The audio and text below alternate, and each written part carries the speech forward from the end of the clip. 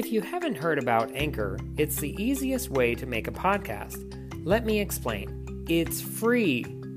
There's creation tools that allow you to record and edit your podcast right from your phone or computer. Anchor will distribute your podcast for you, so you can be heard on Spotify, Apple Podcasts, Google Podcasts, and many more. You can make money from your podcast with no minimum listenership. It's everything you need to make a podcast in one place. Download the free Anchor app or go to anchor.fm to get started.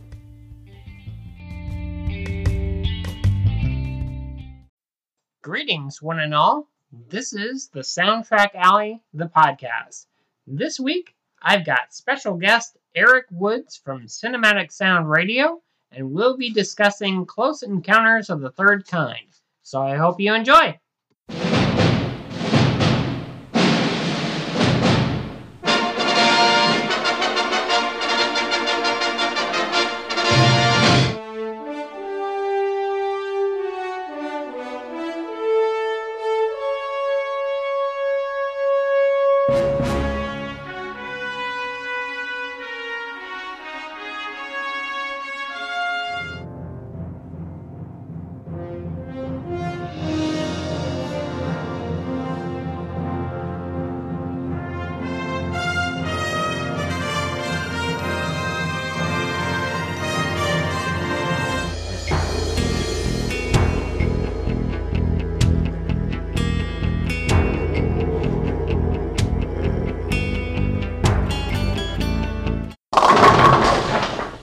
Hello, and welcome to the show. I am your host, Randy Andrews, and I have special guest Eric Woods with me today. Hello, thanks for having me. Yes, you're welcome. It's a pleasure to have you. I've been really enjoying being able to do this podcast, and this week we're discussing Close Encounters of the Third Kind. And of course, the film is directed by Steven Spielberg, and the music is done by John Williams, and which he did an amazing job with. I've got some facts about the movie I'd like to share. Eric, if you want to pop in from here to there to share a couple facts that you've learned or that you found really interesting, go ahead and share. And we can continue from there. So one of the interesting facts that I found with the beginning of the film, I didn't realize that there were real air traffic controllers that were used in the opening sequence. That, like, the synthesizer technician performer was an actual engineer sent by ARP Instruments to install the synthesizer equipment, which is the ARP 2500, on the set. And Steven Spielberg watched this expert playing with the equipment, and immediately he cast him for the role. And the name of that engineer was Philip Dodds, and he's even mentioned in the credits. So that was kind of interesting, because it's like, you wonder sometimes how many real professionals they get for certain movies.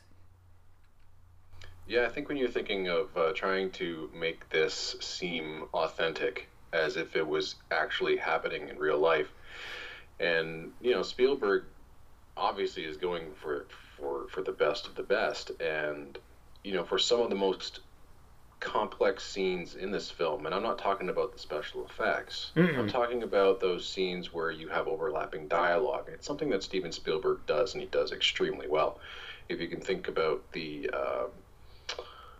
there's a dialogue sequence in Jaws where they're on the barge. It's kind of one single shot, and there's some overlapping dialogue, and I'm pretty sure that the argument between the mayor, Roy Scheider, and Richard Dreyfuss in Jaws as well kind of has a lot of that overlapping dialogue, which makes it feel real. Mm-hmm. And so when you're coming to Close Encounters of the Third Kind, you're not making a B science fiction film. What Spielberg's trying to do is to instill as much realism as possible. And when I was watching this film again a couple of days ago, like you said, the air traffic control sequence at the beginning of the movie when they're talking about the airplanes and the close encounter that they have and whether they want to report a UFO. Exactly. I'm watching that and I'm like, wow, are these real operators? And I think only real operators could act and talk that way. And on top of that, if you look at the scene, uh, there's a lot of overlapping dialogue, which would happen in an air traffic control center. Yeah. And in order to get that realism, you have to employ the right people who say these things hundreds of times a day. So I really like how authentic that was. And then even at the end of the movie, again, I'm not sure who was. I mean, I know one of the premier, I guess, UFO or extraterrestrial scientists who was actually in the movie. Mm-hmm. But just everything felt like it was like they could just been talking mumbo jumbo. But Exactly. it felt like okay, that was the equipment that they were supposed to use. That's the technology, that's the terminology that they're supposed to use. So I really appreciate those fine details. I'm wondering again how much of that was written in Spielberg's script, or whether it was just a note like tech talk, and then he got somebody to come in and fill those lines in, or there's some ad lib or whatnot. But again, Spielberg in that part of his career, again, even later in his career, when you think about Saving Private Ryan and going for realism and authenticity and making sure that everything is right, he's doing it early on in his career. Mm-hmm. And this is only his third feature film, and it's extraordinary just to watch him work, especially at a young age, and doing it better than the people that came before him and have come afterwards as well. He's an extraordinary director. He does a fabulous job with his direction, his camera movements, and everything in the script. The dialogue is just it's perfect in this movie. Yeah, it's really well done. Some of the research I looked up was that he actually did get like some UFO experts, so to speak, into the movie, and he cast a few of them. I mean, you had mentioned a little bit about that, and I found that really interesting. And then some of the facts that I learned was that the whole idea of Close Encounters was from an experience that Steven Spielberg had as a child.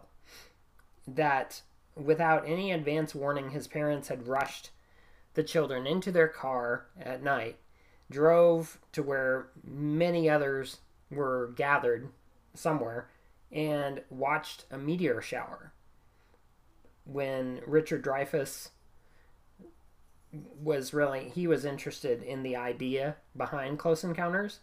He heard Steven Spielberg talking about them on the set of Jaws, and so he heard about the casting, and so he wanted to be able to find a way that he could get into the movie. I found that really interesting. Yeah, that meteor shower actually inspired him at first to complete his first full-length science fiction feature film called Firelight. Oh, okay. And if you, I've seen sequences from that movie, and if you see some of those scenes, you're like, wow, he's taken scenes right out of that film and incorporated them into Close Encounters, and at times almost shot for shot. Mm-hmm. So he's had this idea in his head, like you said, since that meteor shower. And what a great story that is. I think it's just fantastic that's where the inspiration for such a great film came from. Exactly. And it's just a wonderful kind of childlike feeling that you get, and I think we can all relate to that. But I just think it's fantastic that it was at such an early age that sort of thing inspired him. He made a movie already as a kid, and then just thought so fondly of that he needed to remake that into a quote unquote real movie. Yeah, exactly. And that was so confident in his skills when he was a teenager that he was able to take certain segments and scenes from that film and place them into his big budget spectacle. So it is a fantastic story, and it's again it's just interesting how inspiration strikes and hits you. You just kind of never know when that's going to happen. Yeah, and the crazy thing was that Steven Spielberg kind of wanted to keep everything kind of under wraps and keep the whole filming in secret. I found that really interesting that at one point Steven Spielberg himself couldn't get on the lot because he forgot his ID card. Right. And security wouldn't let him on. And it's amazing that, you know, he tried to do so much to make this film he tried to make it seem like a somewhat documentary in a way, even though it was science fiction and everything. But he used so many elements of real life, and even with the airplanes, that they were actual real World War II airplanes, the calendars inside the planes. They had, you know, these full month calendars, and they had a logo for the Security National Bank, and it didn't exist in 1945. So Security National issued a 1973 calendar that corresponded to the months that were involved with the actual movie. And I thought that was unique because, you know, here they're taking this real thing that actually happened, and that these planes, they did disappear, and no one was ever able to find the actual lost flight 19, and that it had just disappeared. They weren't really sure where that it had come from. Yeah, it's a great storytelling device, and what a striking opening scene that is, because you're kind of, you're expecting something more alien and more science fiction-y, for lack of a better word, and you're left with this 5 to 10 minute sequence all out in the kind of the Mexican desert, and you're wondering, what in the world does this have to do with anything? Yeah. And it's what's so great about it is that I think the scene then cuts to a shot of, and forgive me, I forgot the translator's name, who's the cartographer as well. Yes. I think the last shot is after they're talking to that old man about seeing the sun come to life or whatever. The cartographer kind of looks up into the sky, and then you're like, well, there's the connection. And then I'm pretty sure the shot then cuts to a nighttime shot in Indiana. And it's just the stars, and I just think it's just wonderful storytelling, wonderful editing, and it just kind of gets you into it. But it's also you're questioning everything that you're seeing, because you're wondering, what in the world does this have to do about anything, and it leaves you hanging right to the end as well. Yeah, and you almost forget about those pilots until you see them come off the ship at the end of the film. And you're like, all right, there's the connection. Yeah. And I think that's absolutely just superb storytelling on Spielberg's part. Oh, yeah. I thought it was really interesting. You know, some of the things that were even relevant during the same year. Like one of the scenes, Ronnie, the character Ronnie, I think it's Richard Dreyfuss' character. He pulls out a newspaper and he's looking on that article about UFO sightings. And the night after Roy's first glance of the UFO, there's an article on Star Wars Episode 4, A New Hope, that it appears on the other side. I missed that. That's actually really funny. Yeah, it appears on the other side of the UFO article.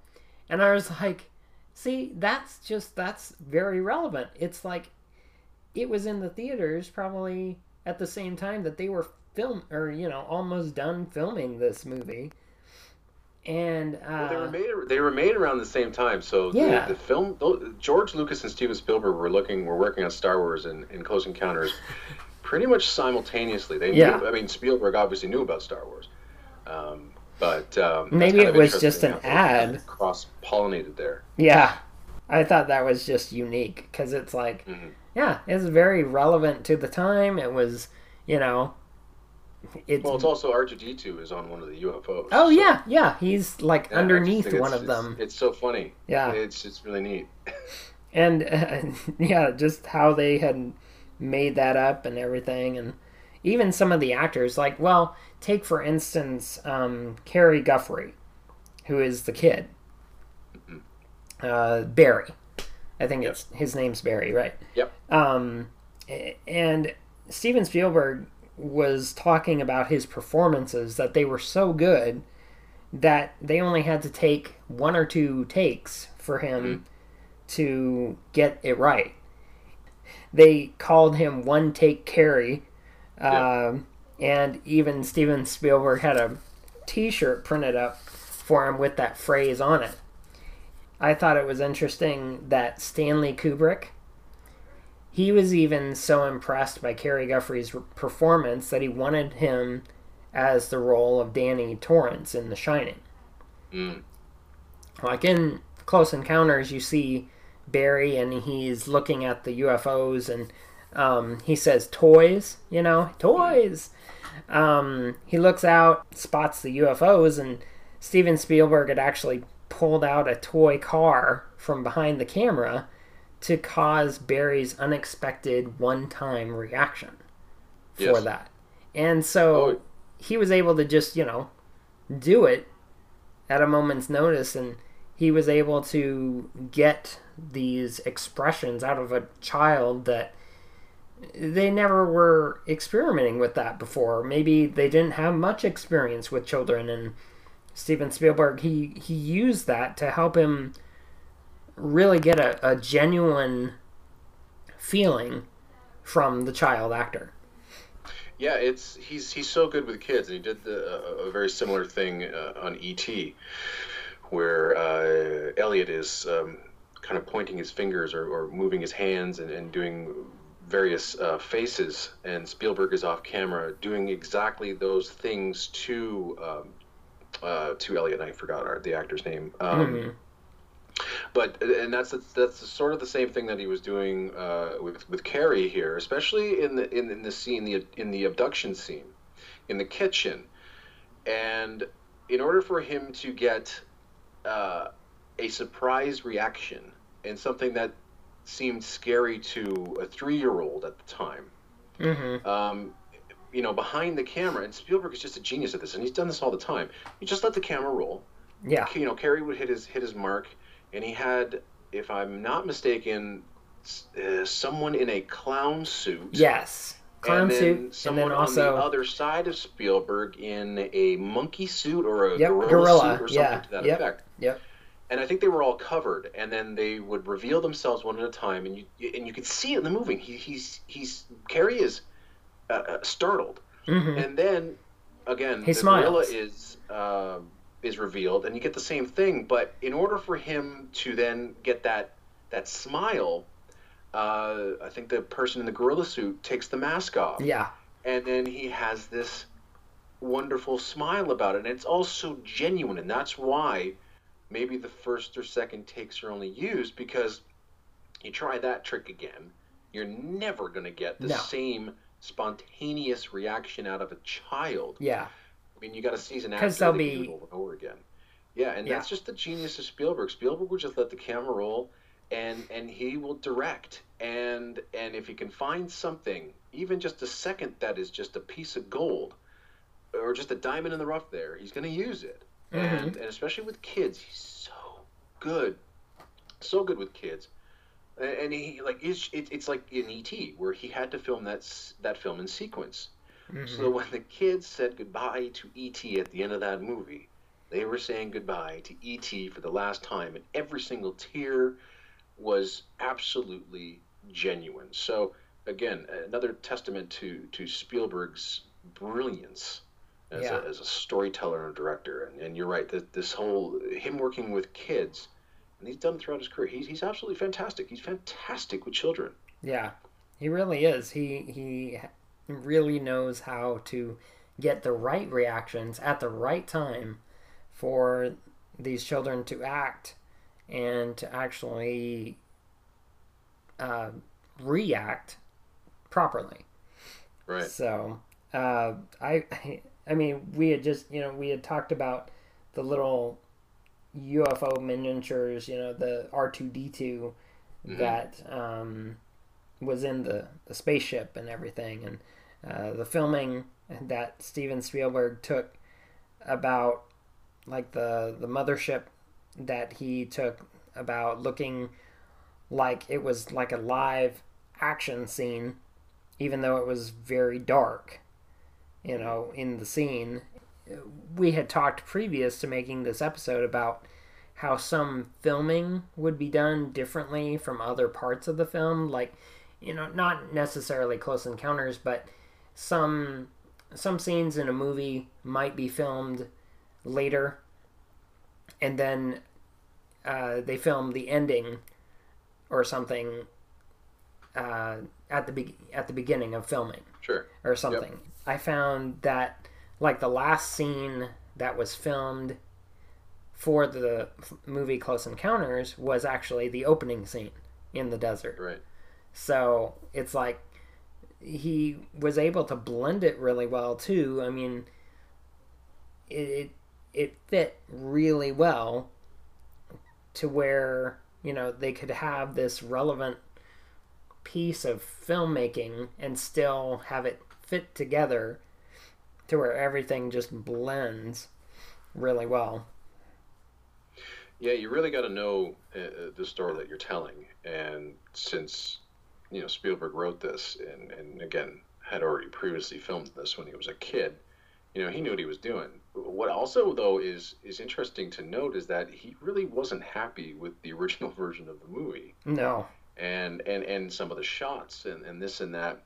And he tinkered quite a bit to almost George Lucas proportions. Yeah.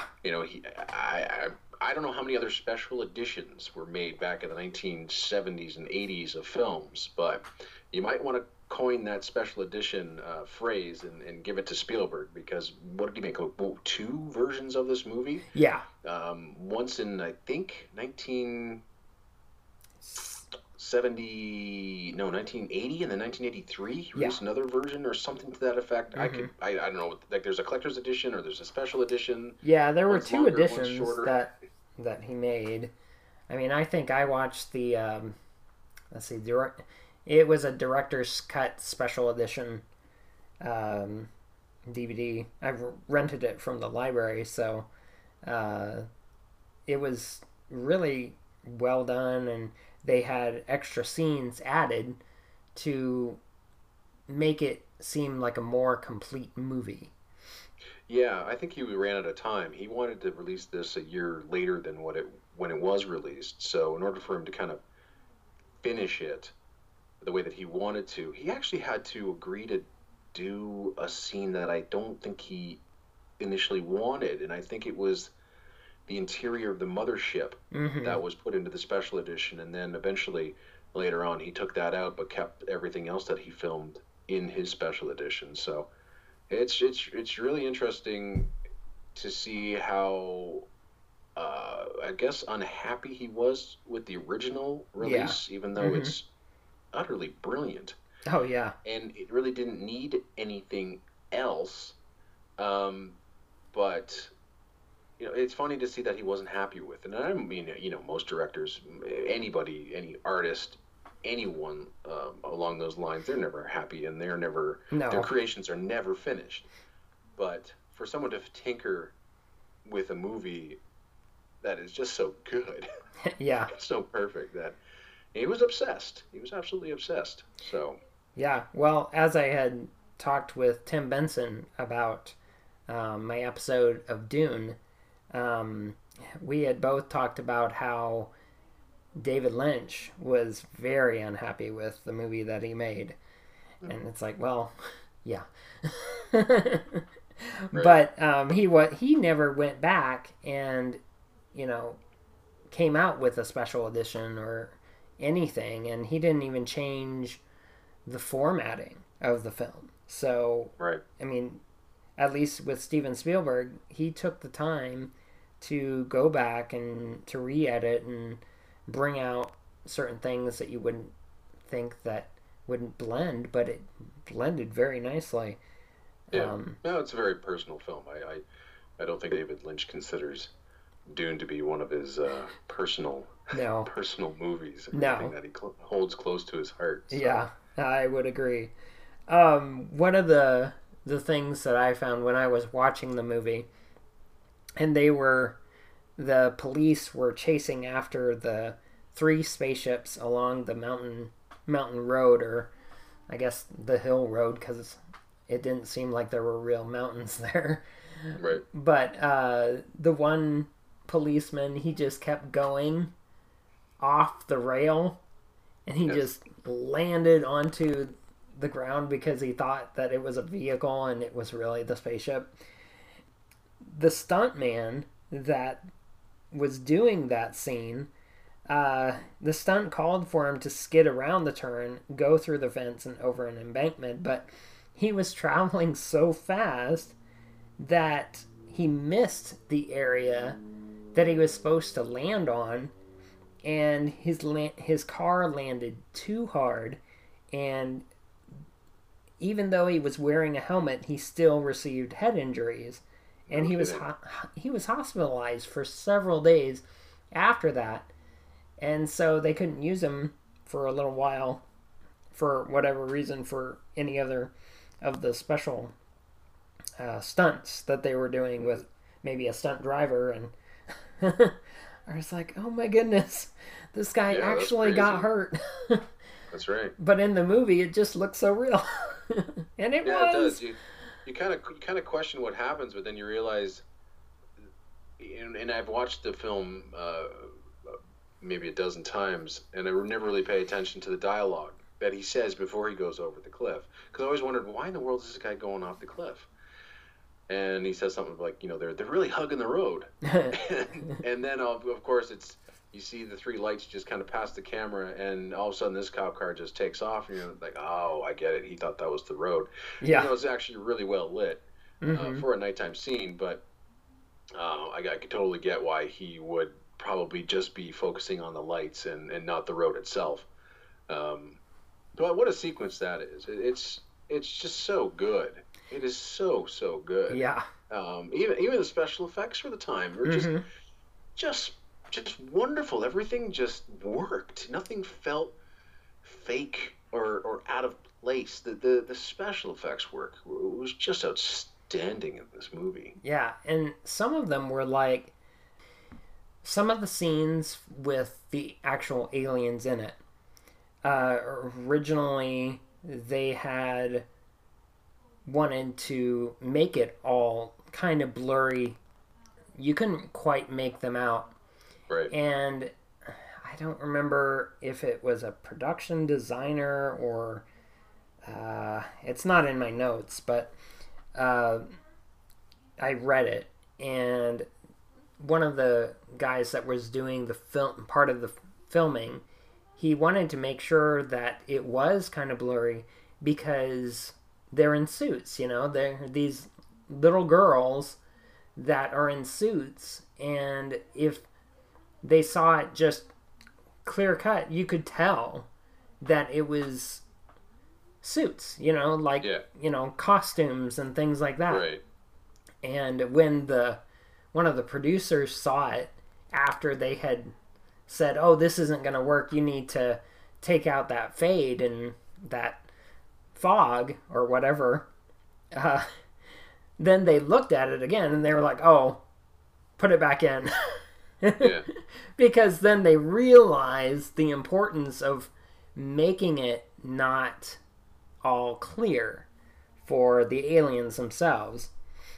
Another thing about the alien with the multiple arms, they had that one alien that came out with the multiple arms. Oh, the real skinny one. Yeah. Yeah, the one that eventually did the signals. Yes. Yeah. I thought that was really interesting because they used the hand signals by classroom teachers to teach the solfege scale. I don't know if I'm saying that right. Yeah. But it had to do with the first degree of a major scale that's always sung as do, and the second as re, and etc., etc. But in the movable do, the given tune is therefore always so, and then fa, and the same syllables no matter what key it was. So it was interesting that they actually used a real scale to use for those hand signals Mm-hmm. for getting, say, the tones right for even communicating. Yeah. And one of the things was when they, like, some of the soundtrack facts I really liked about it was when the humans were actually communicating with the aliens, they made their music with multiple computers, and then you saw on their board or whatever, they had the different colors representing. And I guess Steven Spielberg's mother was a musician and his father was a computer scientist. And so he didn't really think about this until it was pointed out to him by James Lipton. That was really interesting. It's like, yeah, I mean, your background is more music influenced than you thought. I always found it good that the John Williams score, even before it was edited, Steven Spielberg made sure that the music would match the film. And they used it like reverse engineering for the film score process. I thought that was really amazing. It's interesting to hear Spielberg and John Williams talk about essentially the five notes, which is your hello greeting that Spielberg wanted, and the fact that John Williams himself, genius that he is, couldn't come up with the notes himself.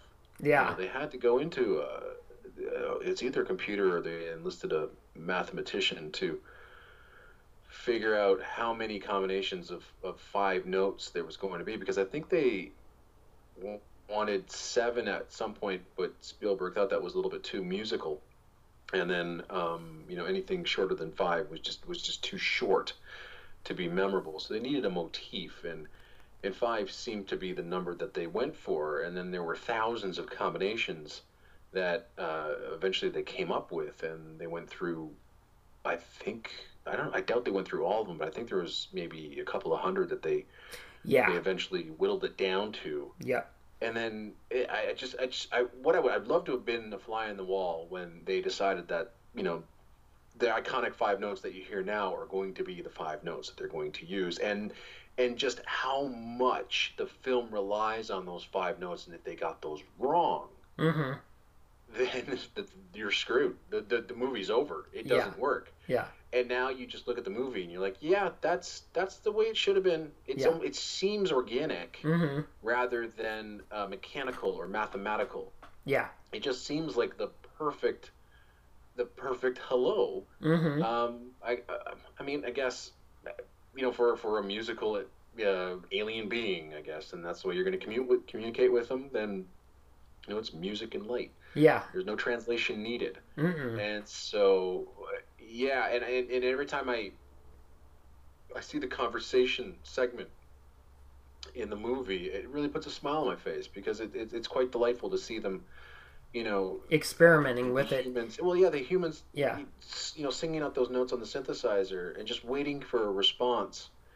And you just kind of feel giddy about it, especially when the ship finally does respond with those low bass notes to complete the sequence and blast the glass out of the high tower there. It's absolutely fantastic. It's fantastic filmmaking. It's just genius from the minds of one genius Williams, another genius Spielberg. It's just great to see that scene come together, and it's a combination of the visuals and music. It's great to see music play such an important role in a film like this. Exactly. One thing I was looking at with just the music that John Williams does, there were 2 points in the film where you get other music that essentially isn't really John Williams. The music score coming from the television when Roy's kids are watching the Ten Commandments. Yeah.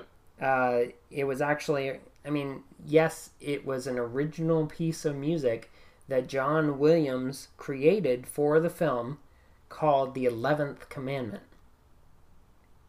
That's interesting. I've never heard that before. Yeah, yeah, I found that really fascinating because it wouldn't have been in the Ten Commandments. John Williams created that individual piece of music for the film. I thought that was just, really brilliant on his part to come up with that. And then I don't know if you noticed it, but I definitely noticed it with the end of the film, how you get a version of When You Wish Upon a Star from Pinocchio. Yeah, over the years you hear the stories of it being Steven Spielberg's favorite song, and it becomes almost Roy's theme because he loves Pinocchio, and the way it's just so perfect. It's so perfect with these shooting stars in the film. The reason why we are watching this movie is because the mysteries that are out there amongst the stars, and to hear that that theme pop up as, again, I'm trying to think of it. It's either as Roy is being selected by the aliens or is being surrounded by the aliens and working up his way up to the mothership platform. That the swell of When You Wish Upon a Star is just so perfectly inserted into the score. And I know that was a personal request made by Spielberg to get that piece in. One, because it fits with the character, and two, because it's Steven Spielberg's favorite song. I didn't know that. And Yes. I found it interesting too that there's a toy in the film, and I still can't place where this happens because there's a toy that can be heard playing the When You Wish Upon a Star melody before Roy rips off the top of his sculpture. I just can't place in the film where that happened.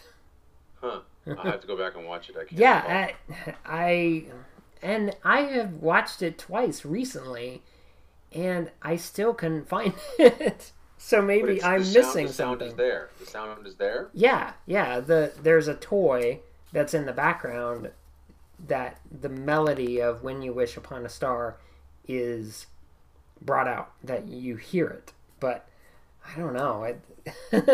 It's one of those things where it's like, okay, well, I'm gonna have to watch that again. Yeah. I found one other, being the comic nerd that I am, I didn't know that Marvel Comics published an adaptation of the film for their Super Special series, but the artists were given very little visual references for it, and so they weren't really able to obtain likeness rights for the cast members. So they had to kind of, come up with their own thing for the characters. Right. So who knows what they actually look like, and I'm sure somewhere you can actually find that comic on eBay or on some comic buying site. But sure. I thought that was kind of unique. Like, oh, Marvel Comics had one. And then one other note that I noticed about this is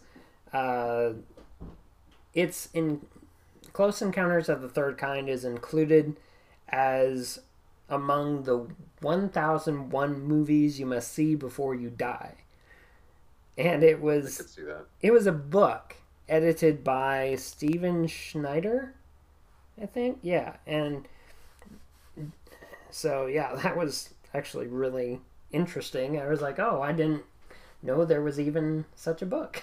So I'm sure there's many books along the same sort of theme, but yeah, I mean, Close Encounters is a bona fide classic. It's a must see, It totally is a must see. I made sure my kids saw it, and you know what? When I was watching it 3 or 4 days ago, my kids were playing in and out of the house, and I just had some quiet time to myself. But when they would come back in, they would sit down and they'd start watching it. They'd creep their way into the living room and they totally forgot about what they were doing, and they started asking questions and their eyes were fixated on the screen. And my son's 10, my daughter's 7, and they really appreciated it. They were just enamored by it. And again, they're asking questions as to, because they hadn't seen the whole thing, and so I was telling them, major plot points and whatnot. But for I think the last half an hour of that movie, they didn't stop watching it. They watched it all the way, and then when the credits began, they're like, "Hey, that's it." I'm like, "Yeah, that's it. That's all it is. There's no real. I mean, there's no real bad guys." Even though the government tries to cover the gas the whole and yeah. But I mean, there's no real kind of good guys, bad guys. It just all kind of ends up on a happy note. Even though there are a lot of questions to be answered, mainly due with the actions of certain characters in the film. Yeah, but, exactly. It's interesting to dissect this film after all these years and to see the point of where Steven Spielberg was in his life, and if he had made this movie now, it most definitely would have been different. Roy would have made a different choice. The family dynamic. That's I watched that, and I think that's the only real weakness of this movie, because I don't necessarily think that you needed it, or it just wasn't done properly. And we know that Spielberg comes from a broken home, but again, I'm not sure how much he kind of saw whether his parents were fighting like Roy and his wife were in this movie. But for me, I mean, it kind of added to his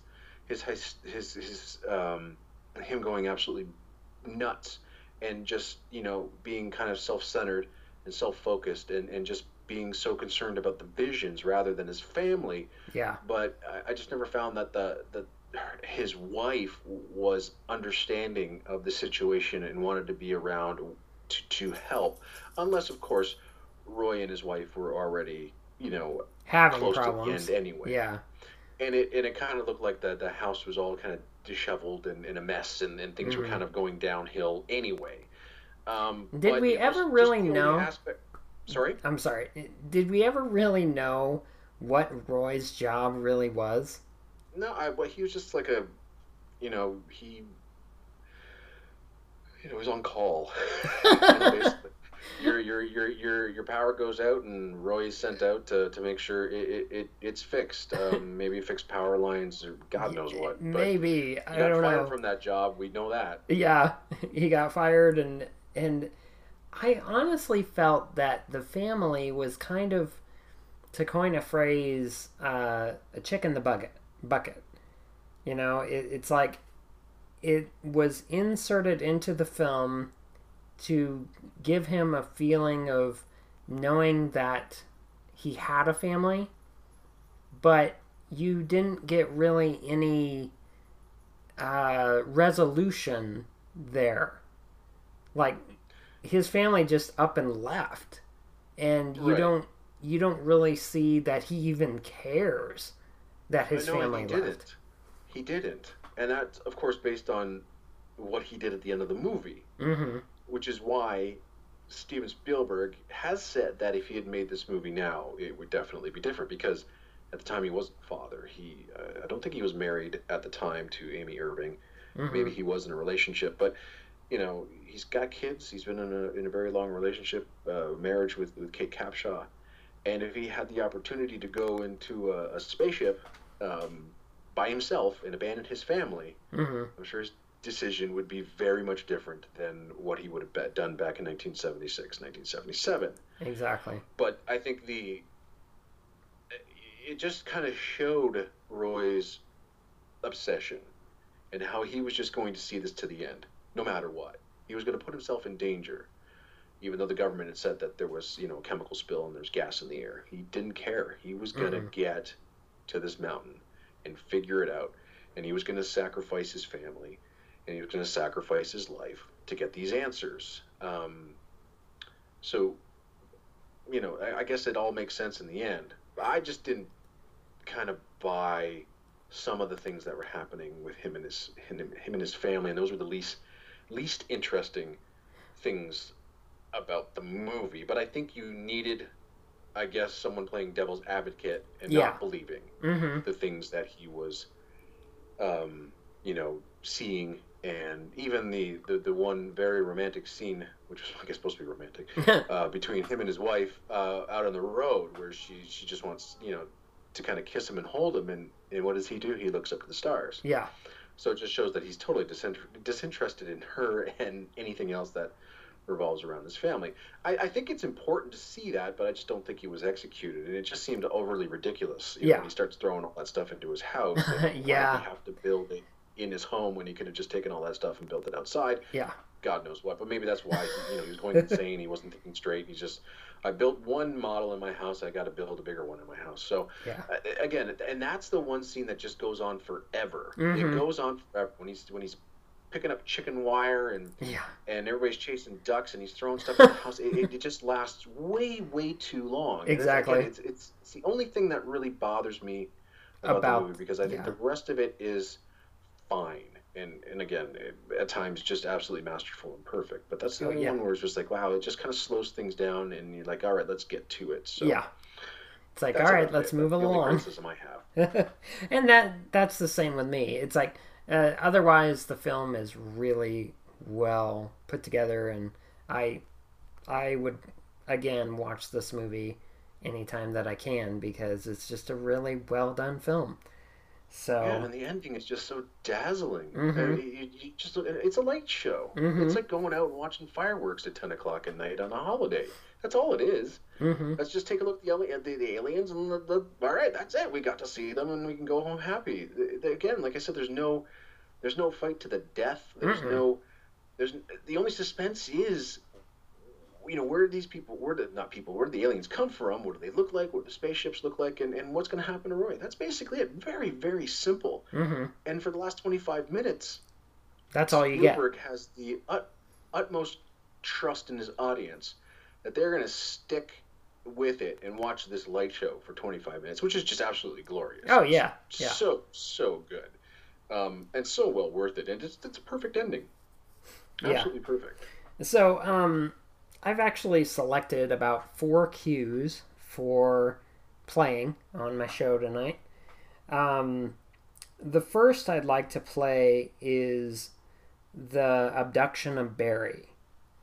And I found the scene in the movie to be very kind of terrifying in a way. Oh, for sure. And do you have anything that you'd like to add about this cue?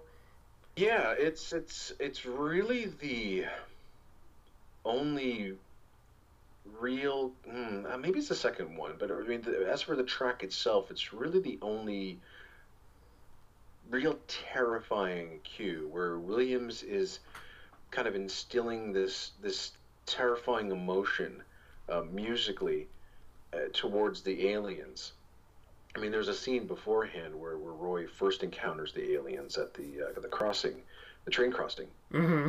And it's a creepy, scary scene for sure. I mean, anybody that went through that would be shaking just like Roy was in that scene. But John Williams left that scene unscored until Roy chases down the alien, and then there's music added. But it's a little bit more fun than atonally creepy the way that the abduction of Barry is. Mm-hmm. And it's frightening, and it seems almost, again, as you're looking at it through a 3-year-old's eyes.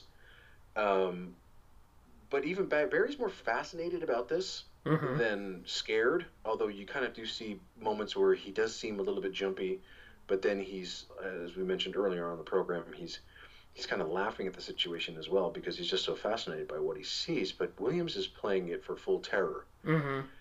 What Especially find, though, the scene with when it shows you the chimney. yeah, absolutely, And it's really terrifying. Spielberg's bringing in and out the music. I mean, it's completely scored by Williams, but not this cue is left. Most of it's unused in the movie. It does begins with the fantastic, really deep baritone throat singing when Mm-hmm. Barry opens the door and that orange Light. light spills into the house. Yeah. Just an iconic shot. Uh-huh. And it's interesting that the cue begins with that throat singing and ends with throat singing as the aliens finally disappear. With him. But it's mostly an atonal, colored piece, very, very inspired by George Ligeti Mm-hmm. and Krzysztof Penderecki. And if you're unfamiliar with their work, well, then if you're familiar with The Shining, you've heard their work in that film. So very atonal, creepy, terrifying, experimental type music. Again, stuff that you might have heard in The Exorcist. So Williams is channeling those two composers and a few others as well. And a few specific pieces by Ligeti and Penderecki as well. So if you go through their catalog, you'll hear where Williams got it from. But Oh, it's okay. just, it's something that, you know, when Williams is kind of instilling terror in his film scores, that's where he goes. You sort of hear similar devices in War of the Worlds. Mm. But it's just very, very, very creepy. The only time we really hear kind of horror type music in this film when, you know, eventually we find out that these aliens are harmless. They're friendly. It's quite an interesting contrast, especially with the message that Spielberg was trying to portray in this film. But he needed a scene like this, and it's just absolutely brilliantly put together.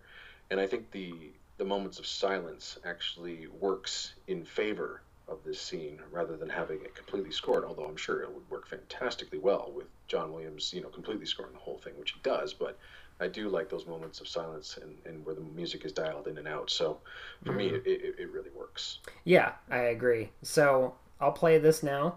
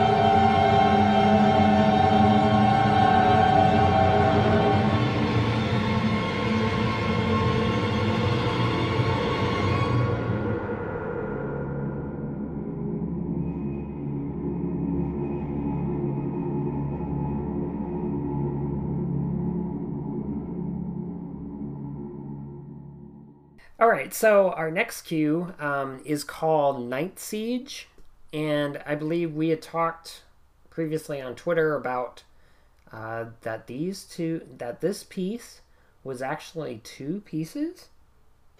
Yeah, you're referring to the original LP release, which Mm-hmm. combined two tracks called "Trucking" and "Barnstorming," Hmm. which were later released on the expanded edition. But these two tracks made up the suite called "Night Siege" on the original release. Mm-hmm. So, I mean, "Trucking" actually, interestingly enough, is a cue that wasn't even used in the movie at all. Okay. At all. And I've watched it. I'm trying to figure out where in the world this cue would fit. I know it's one of the action sequences, and I'm really not sure. And I've never tried it, although I've had tried putting in rejected cues in other films as well. But I've never tried to kind of sequence trucking that cue into the movie. So, um, but it does. Yeah, it's actually one of the last action set pieces in the score as well. Mm-hmm. What I really like though in is the utilization of what other film music reviewers call the four-note obsession motif that is heard throughout the film. So anytime Roy is obsessing about the aliens, sometimes you hear the mountain motif. Other times you hear kind of this four-note motif, which gets a fantastic, absolutely fantastic workout in trucking.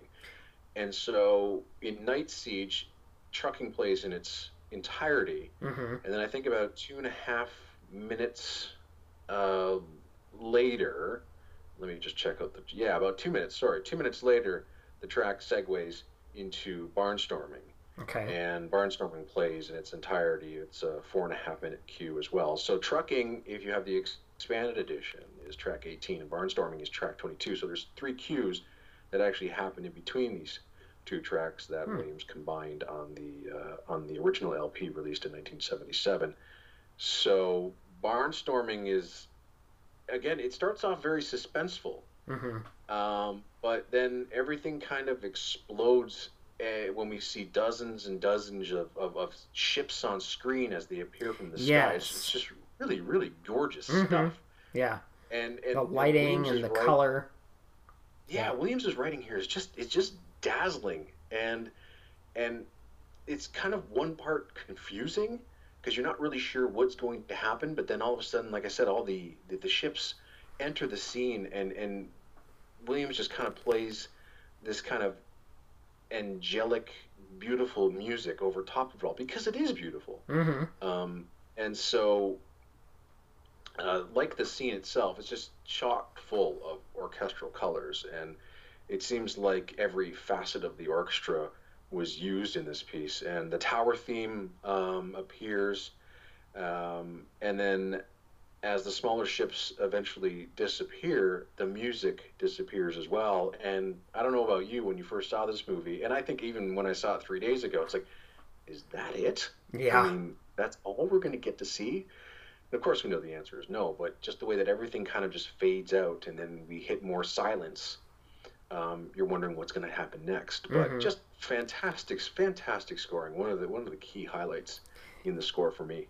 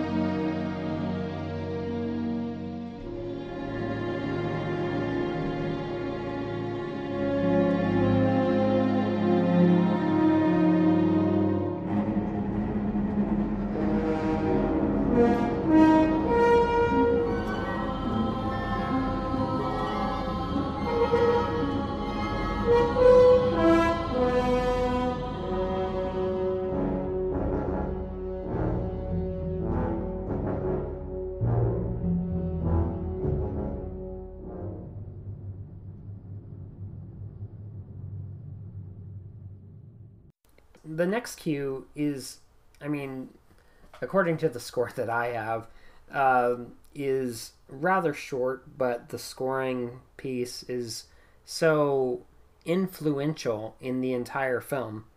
The cue called The Conversation. I really found it that, as we had mentioned before, that John Williams couldn't really come up with it. And so I found one thing, that when that melody plays as the mothership communicates with the scientist, it devolves into John Williams' theme from Jaws. Yeah, it does. I found that really unique because I was like, isn't that Jaws? And that I thought it was interesting, like you had mentioned, the different hundreds of different permutations that they tried to use to come up with the 5 notes.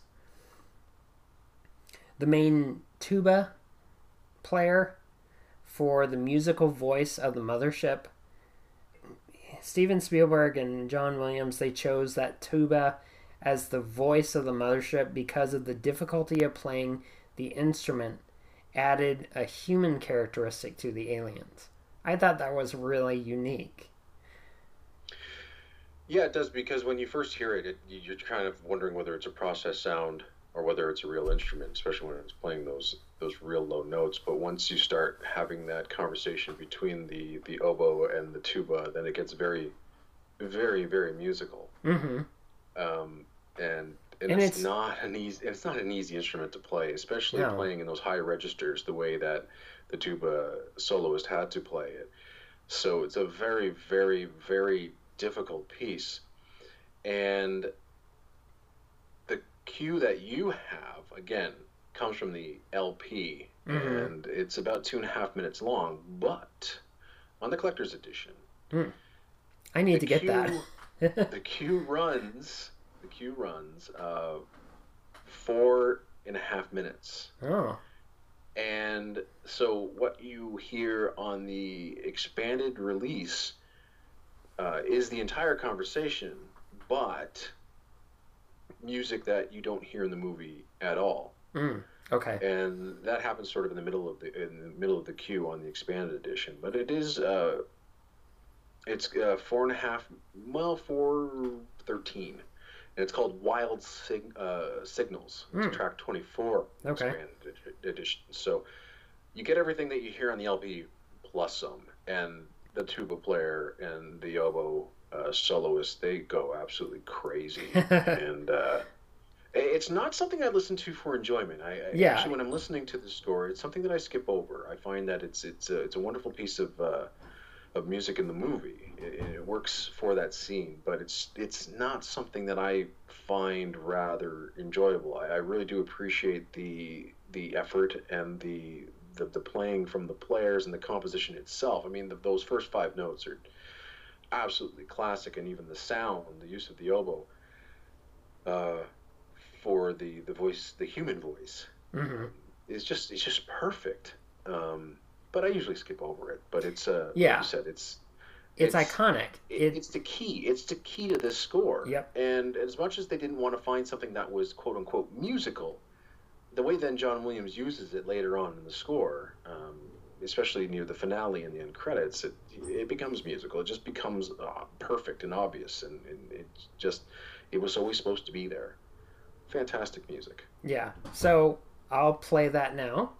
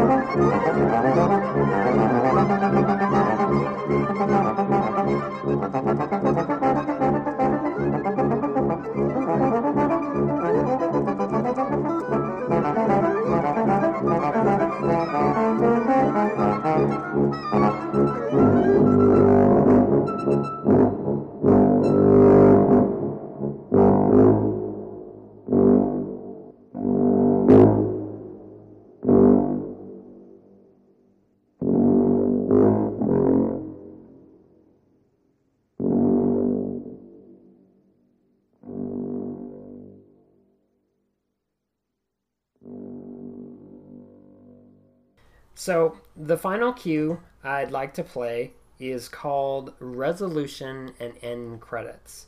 Now, the version that I have is, like you said, probably from the original LP. Mm-hmm. But do you have any notes or anything you'd like to add regarding this actual piece? Well, I think we talked earlier about it, the use of "When You Wish Upon a Star," and it finds its way into this cue. Although I'm not 100% familiar with the LP presentation, I haven't listened to that in a really, really long time. Yeah. I mean, the first time I got this it's album real... actually was on LP. My dad got it from a garage, not a garage sale, flea market, Mm-hmm. and that was back in the '90s. So I did play it a lot, but I've always played the collector's edition, which features the special edition end credit suite, which is 12 and a half minutes long. Oh wow, yeah, So I'm definitely going to have to get that. Yeah, it's Where can I find it? Great cue. Sorry? Where can I find it? Is it difficult to find? Arista Records released it. I'm not sure whether it's still in print or not, but it's Okay. it's a really good album. Okay.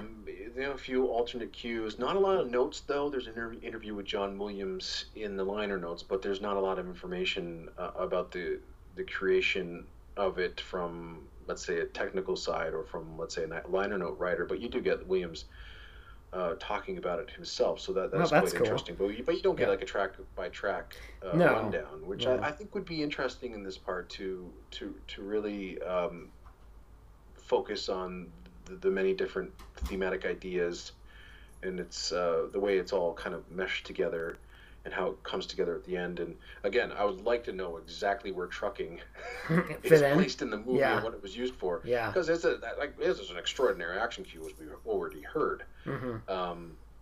But there's the original version of the resolution and end title, which you have on the LP, but then on the special edition, you got a 12 and a half minute cue that is just gorgeous. And Williams doesn't write a lot of these long cues. I think the piece that I have is about 8 minutes.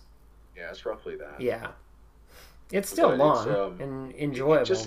It just works so perfectly and seamlessly, and it goes from the finale of the film to the end credits, and it's just awe-inspiring. It is. It's just gorgeous music. It's this score is one of the best things that John Williams has ever written. And if he didn't write Star Wars, he's going to win the Academy Award for this anyway. Yeah. I mean, he was nominated for the score, but it's just one of his all-time bests. And how many all-time bests does he have? He has dozens and dozens. But yeah, you came up with Star Wars and Close Encounters in the same year, and that's composers out phenomenal. there just wish they can write half of these scores and call it just their first score. Yeah. And it's brilliant. It's brilliant. You're at a moment when John Williams could do no wrong. It was between 1974 and about 1984. That 10-year period is, I think, unmatched in film music history.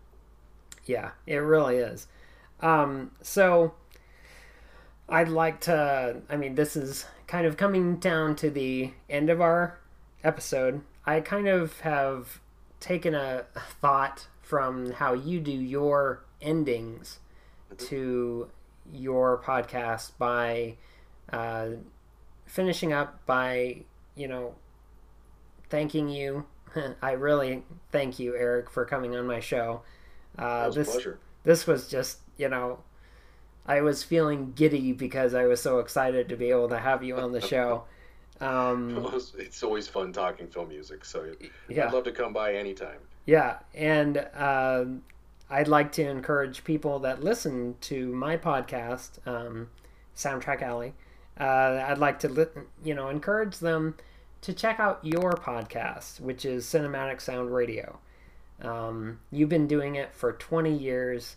I really enjoyed the second half of your 20th anniversary. And yes. It was just phenomenal. And but yeah, I'd definitely like to thank you, and I hope that I can have you on the show again in the near future. Absolutely. When I have my listeners listen to Soundtrack Alley, they can find it on iTunes or on Podbean. That's the hosting site that I use.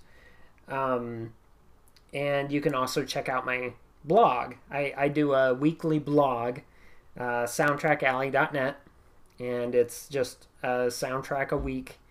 And I'm just kind of, this coming Sunday, I think I'm doing, what am I doing? I don't remember. Oh, Robin Hood, Prince of Thieves.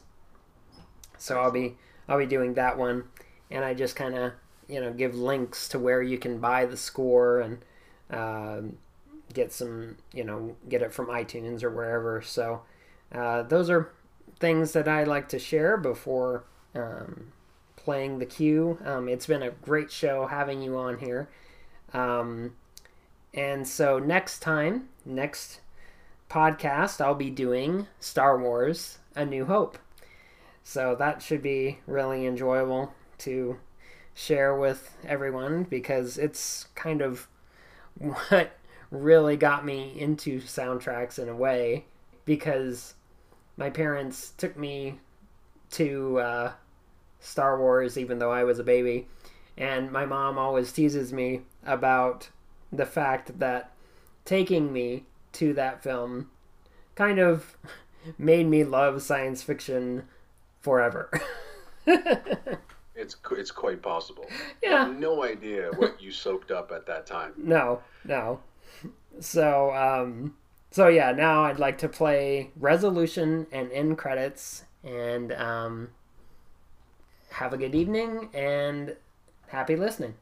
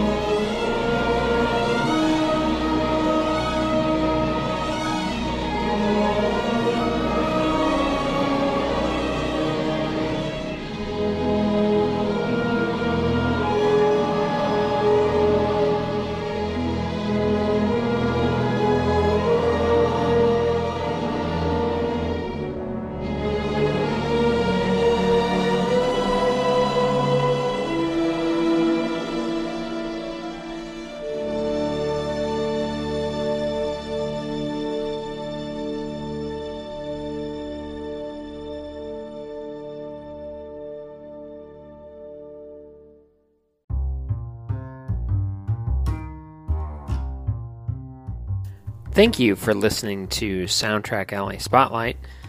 If you are on Apple Podcasts, please rate and review the show. Also, if you want to leave a comment, question, or concern, please email me at soundtrackalley@gmail.com and enjoy looking at my blog at soundtrackalley.com.